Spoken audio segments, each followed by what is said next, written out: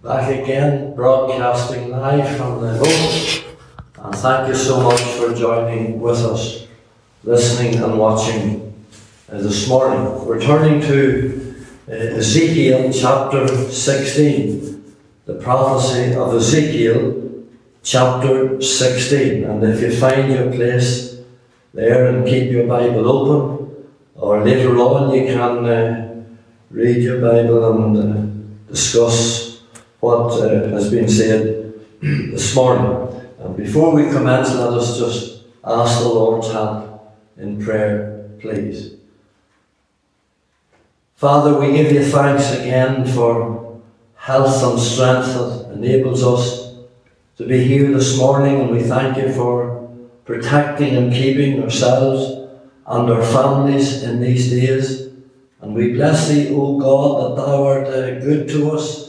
Day by day thou dost shower thy blessings upon us. And Father, we would pray again this morning for the doctors and the nurses and the carers and all that are dealing, Lord, with this pandemic that's crossing our province and crossing our nation. We ask for help for the politicians and for the scientists and for others, Lord, who are working behind the scenes to seek to bring this thing to a close. Lord, we remind ourselves today that this is Friday, and when we remember the death of our Lord Jesus, and we thank you for him who died and rose again for our sins. And so we ask this morning, Lord, as your word goes out from here, that thou will give help to this servant, and thou will anoint me with the Holy Spirit and power, and that your word will go like a sword into the hearts and lives of men and women. And Father, our cry, our great cry is these days that you'll turn the people to repentance and turn them to revival and blessing for Jesus' sake. Amen and amen. Now this morning we come to the third and to the final message on our subject, a nation under wrath. A nation under wrath. And since this virus began, I have been searching the scriptures, endeavouring to find out the cause and the cure of similar viruses in the Word of God.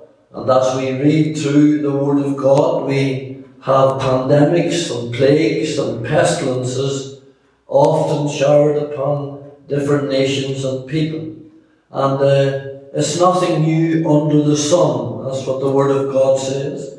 And I discovered that from my studies of the Scripture that the plagues and pestilences that were released in those days and will be released yet to come in the Revelation after the church goes in the tribulation period, that they came as a direct judgment from God on the nations of the world because of their way of living, because of their wickedness and their sin and their idolatry and their rebellion and their pride.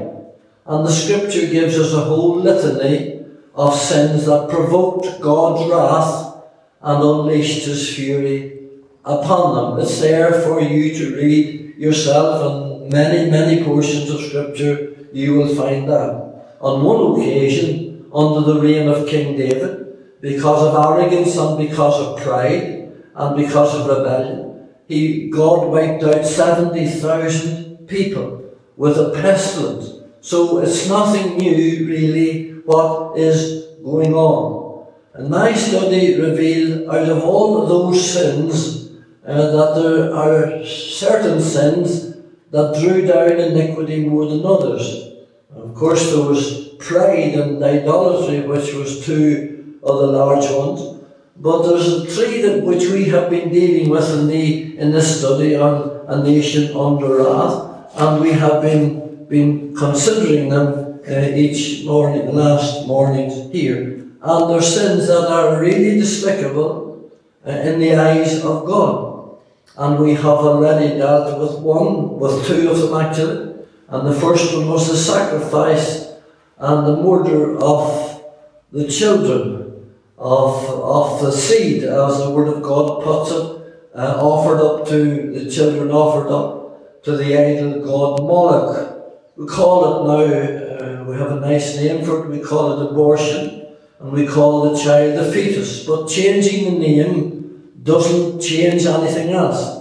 It's nothing short of legalized murder. And I emphasize that each morning because we need to awaken to the fact that this is a gross sin in the eyes of God. 9 million people since 1967 have been murdered in Britain legally in what they call abortion. Those children, every baby, everyone born, before the foundation of the world was formed, God had ordained them and a plan for them and a purpose for them in their lives. And no mother and no doctor and no government has a right to invade the womb, which is supposed to be the most safest place on the earth for a child. Nobody has the right to invade it and to kill the child that's born in the image of God. No more than they have authority to go into a house and kill it in the cot. And if you want to follow the biblical teaching on this, then on the Lifeboat website you'll find that I did a complete hour almost preaching on it some weeks ago, and I entitled it Genocide of a Generation. Now the second sin that I discovered very high up on the list that drew down God's wrath was anger. Drew down his anger was adultery, and we dealt with that yesterday. And thank you so much for your comments and your texts on the web, on the phone and the website. Now the third and final one that brought the wrath of God down, probably more than any of the rest of them, was sodomy and the sodomites. Remember Paul says in Romans 1 that the wrath of God was revealed from heaven. And you know there are some awful names given to this. I know that this is not popular preaching, but we have to present the Word of God, and we have to try to get down to the very root of what's going on around us in these days, because unless we can get to the root of these things, we cannot deal with the fruit of them. And so, friends, there's some awful names given to this sin in the Bible, and you list them for yourselves. Here's some of them: very grievous, exceedingly wicked, filthy, vile. And that's what the Word of God says about sodomites.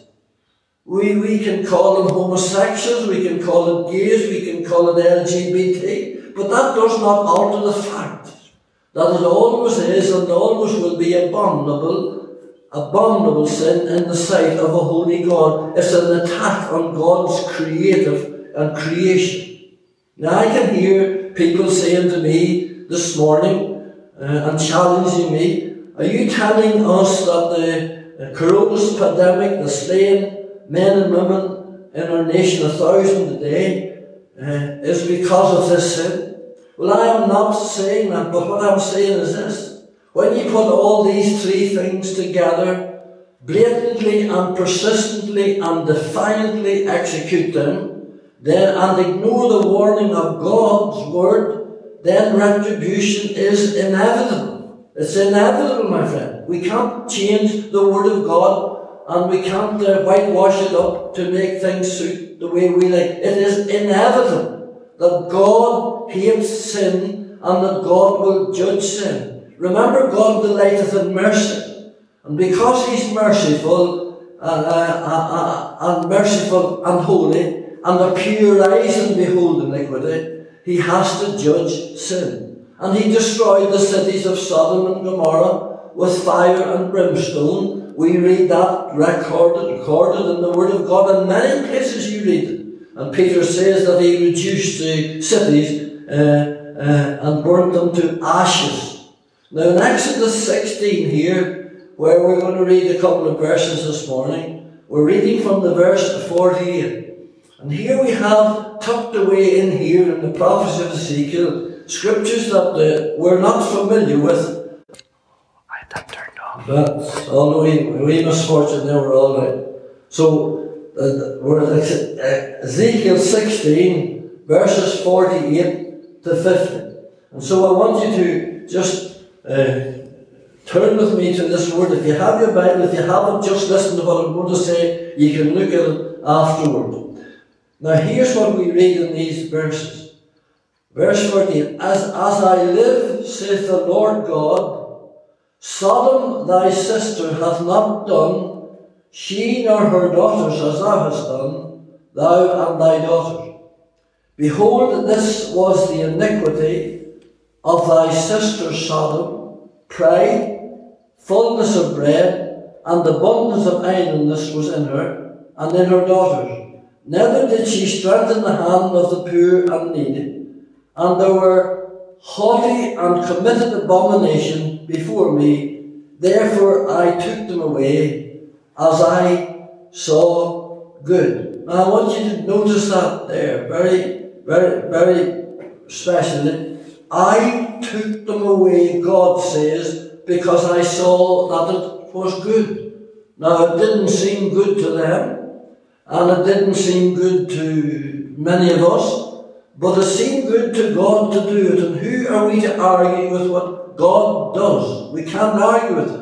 You see, we hear so much today of God's love and God's mercy and God's grace. But remember always this, my friend, He subtracts as well as He adds, and He multiplies as well as He divides. He's a good mathematician, God, you know. He can take cities away, He can take nations away, He can take people away, and He can take you and me away any time that He likes.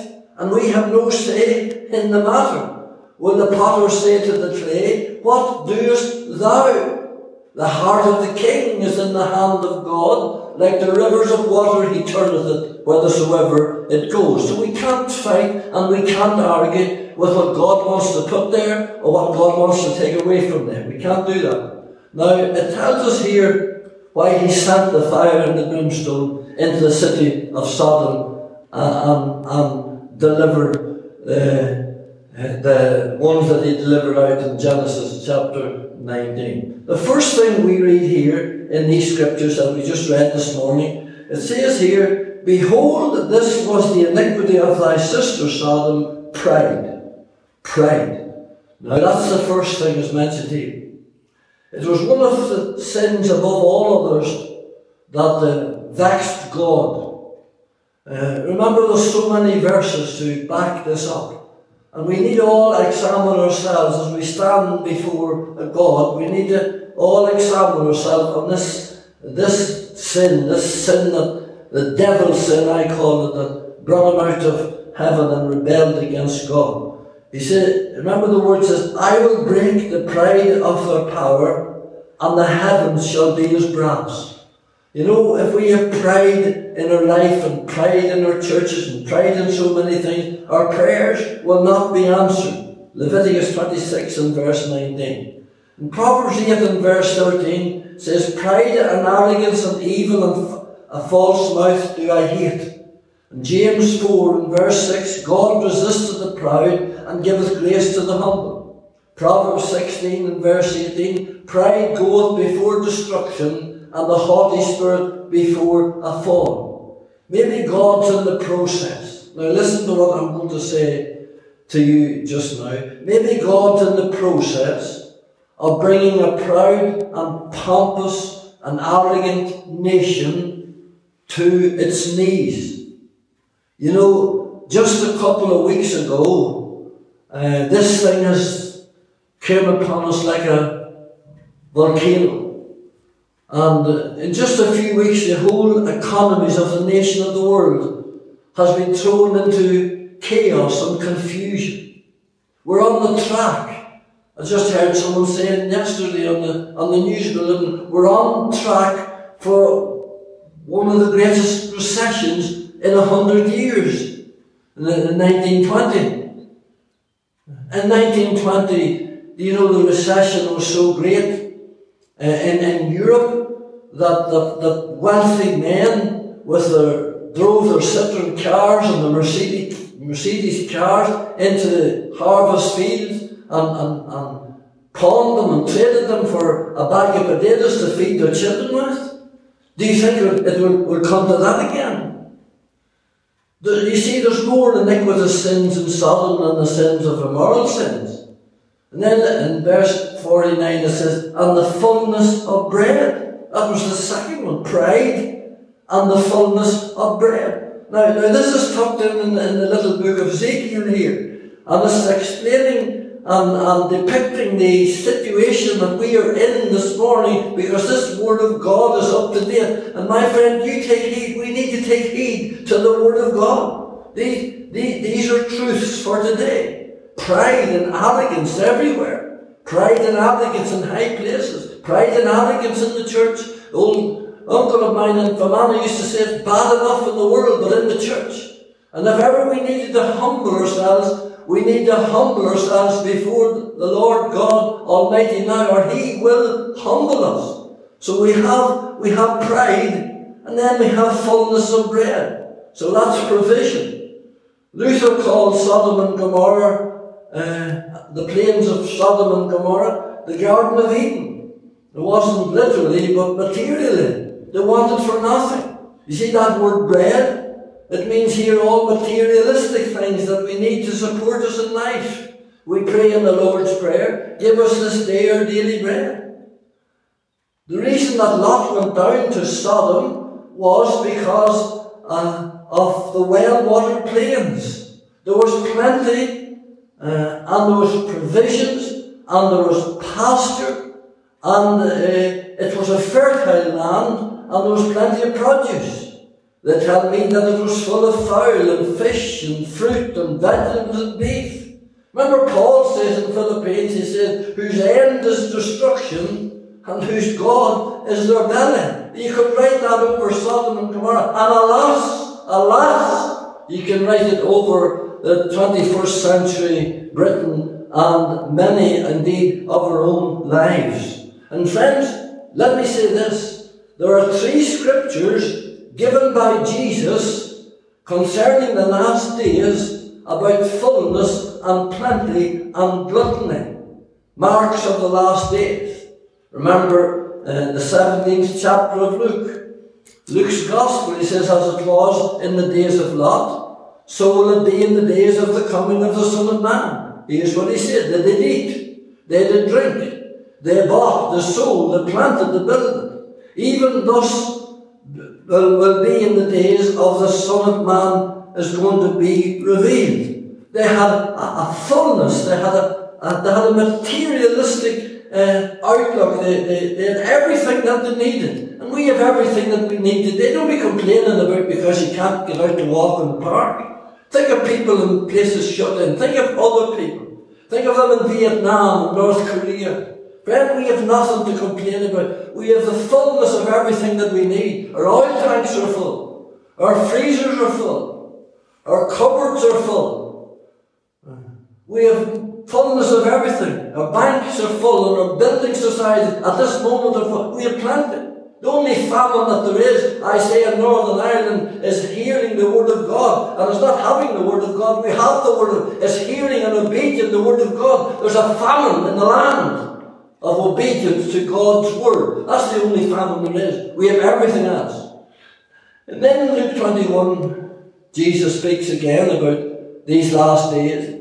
He says, just before I come back, he says, there'll be signs in the sun, and in the moon, and in the stars. And I wouldn't have time to go into any of those this morning, but I hope to, God willing, next week to go into the prophetical scriptures and to bring out the things that we're seeing in these days. He says there will be signs in the sun and the moon and the stars, and upon earth the distress of nations. And I don't have to talk to you about Hong Kong and France and Venezuela and so many other places. Distress of nations with perplexity. The sea and the waves roaring. That's the tsunamis. And men's hearts failing them because of fear and coronaries and heart attacks and all the rest. And then he says this, take heed to yourselves, lest at any time your hearts be overcharged with surfeiting and drunkenness and the cares of this life. That word surfeiting is the word gluttony. It is the word overeating. It is the word having plenty and having so much.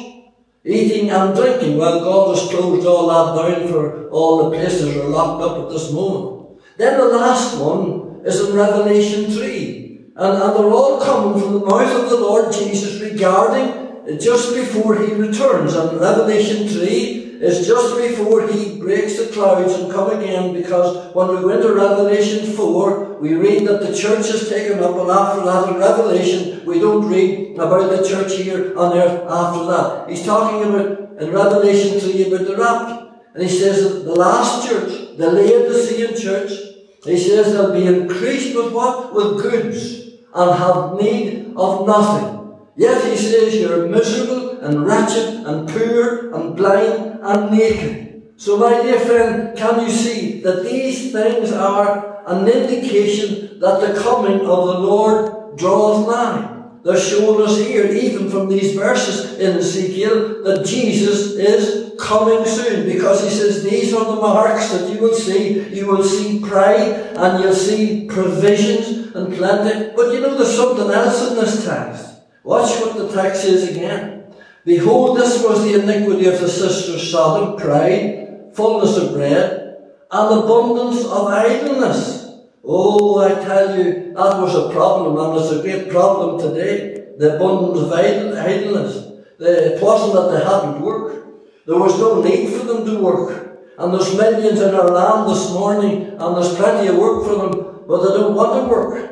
And so many of them, I know, can't get jobs, and I understand that. But there's those, my friend, who are too well off to work. And that's the society that we're living in. We spend hours and hours every day. You know, someone said it was, one of the old Puritans says, the idleness of the mind is the devil's playground. And we need to keep ourselves busy. We need to keep ourselves active. We need to keep ourselves doing those things that are wholesome. Not sitting all day watching the television or the internet or Facebook. It's a recipe for disaster. And he's telling you there's a problem here. And that problem is idleness. Oh, God has created us to work and get on with our business and do what we can do in these verses. But watch this verse again, because there's another problem here. There's two problems. Idleness was in her and in her daughter. Neither should she strengthen the hand of the poor and needy. That was that selfishness. I'm all right. It doesn't matter about anybody else. Friend, is this not the society that we're living in? And I hope, and as I'm speaking to you, I speak to my own heart, I hope that you're thinking and helping out the poor and the needy in these days. Because the Word of God says, he that giveth to the poor shall not lack. And that just doesn't mean giving money or material thing, but contacting them, making contact with them. Even I'm hearing from people that are shut in that they don't hear from anybody, even in the churches. There's old people and people shut in for weeks and nobody has ever contacted them. My friend, we have got to look after people. We've got to do what we can to help them and assist them in these days. That's part of what this verse is saying that was going on in Sodom. They wouldn't do anything to help. They just kept everything to themselves. They didn't strengthen the hand of the poor. Let us strengthen those that are weak and feeble this morning. Let us text them. Let us ring them. Let us write to them. Let us get in touch with them. Let us encourage them. There's a lot of discouraged people out there this morning. Let us pray for the carers. Out of this church here, there's carers out every day going into homes with people infected with the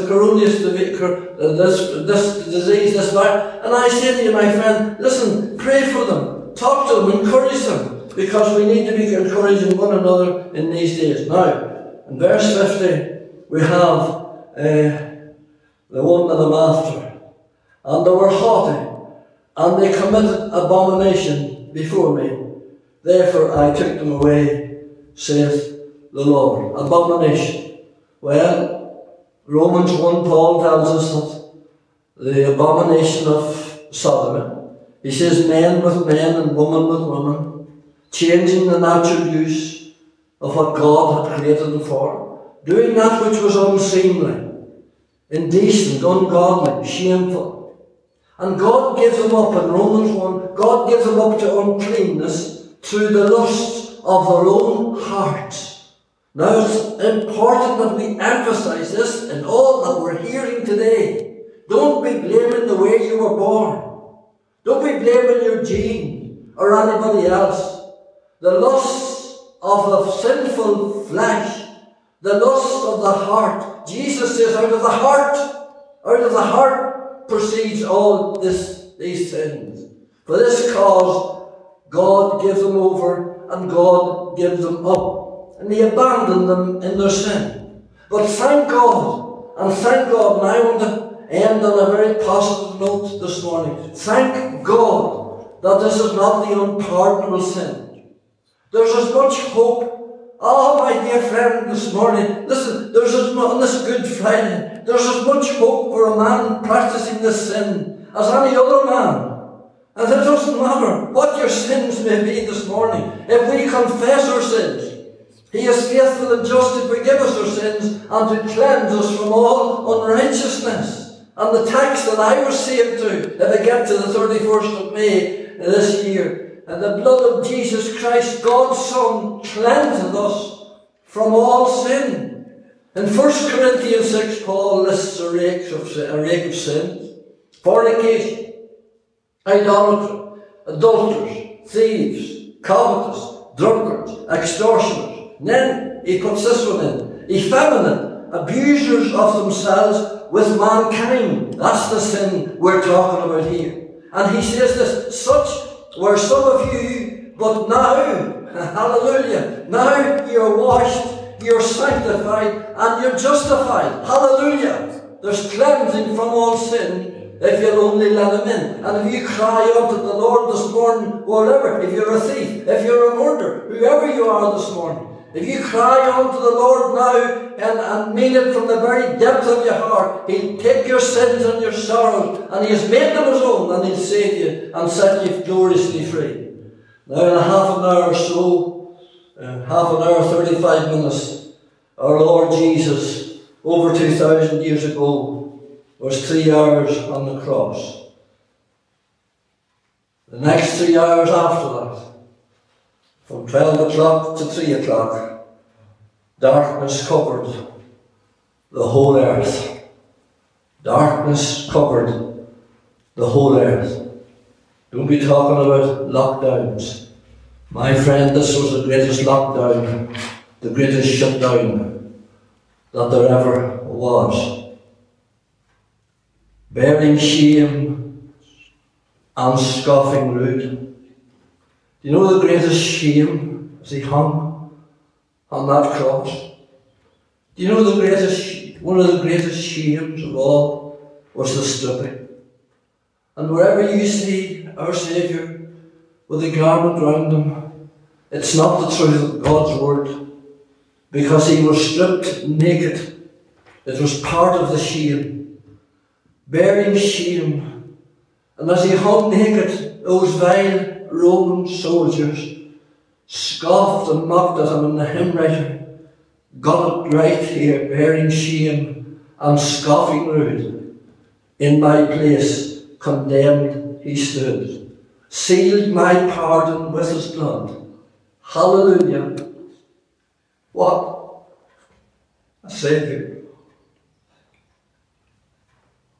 The evening before this, He was groaning on His belly in Gethsemane's garden under the burden of the cup of God's wrath that is spilled over onto Him.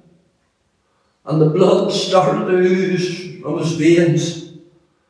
And He wept with strong crying and tears.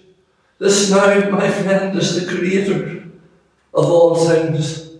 This is the eternal Son of the eternal God, who is with Him in eternity past, and who daily was His delight, and whose delights was in the sons of men, you and I. Here He lay on His belly in Gethsemane that awful night, and cried, "Oh Father, if it be possible, let this cup pass." And in the darkness of that hour, we read that Mark tells us a great multitude with swords and staves and lanterns came to take him.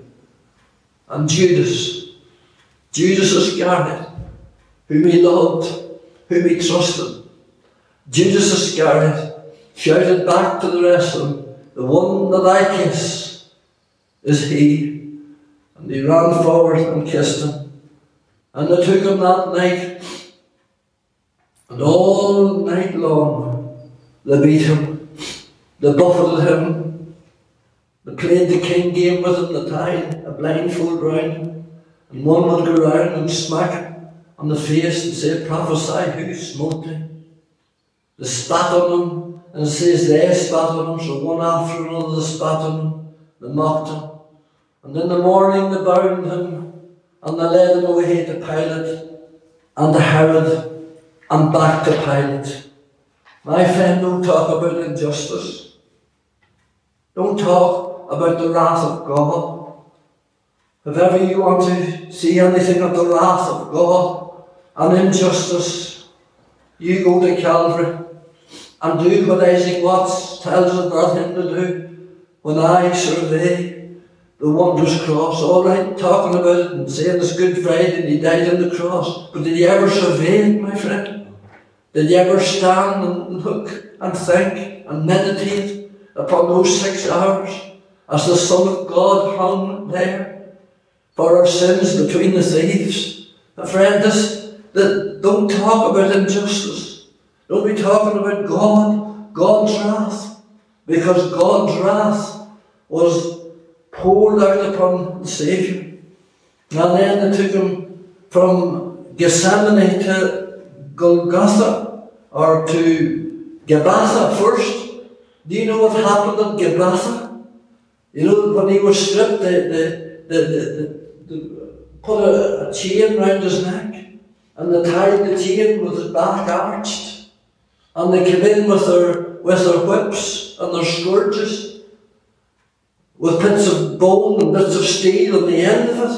We're talking about what happened on this Good Friday, as it's called.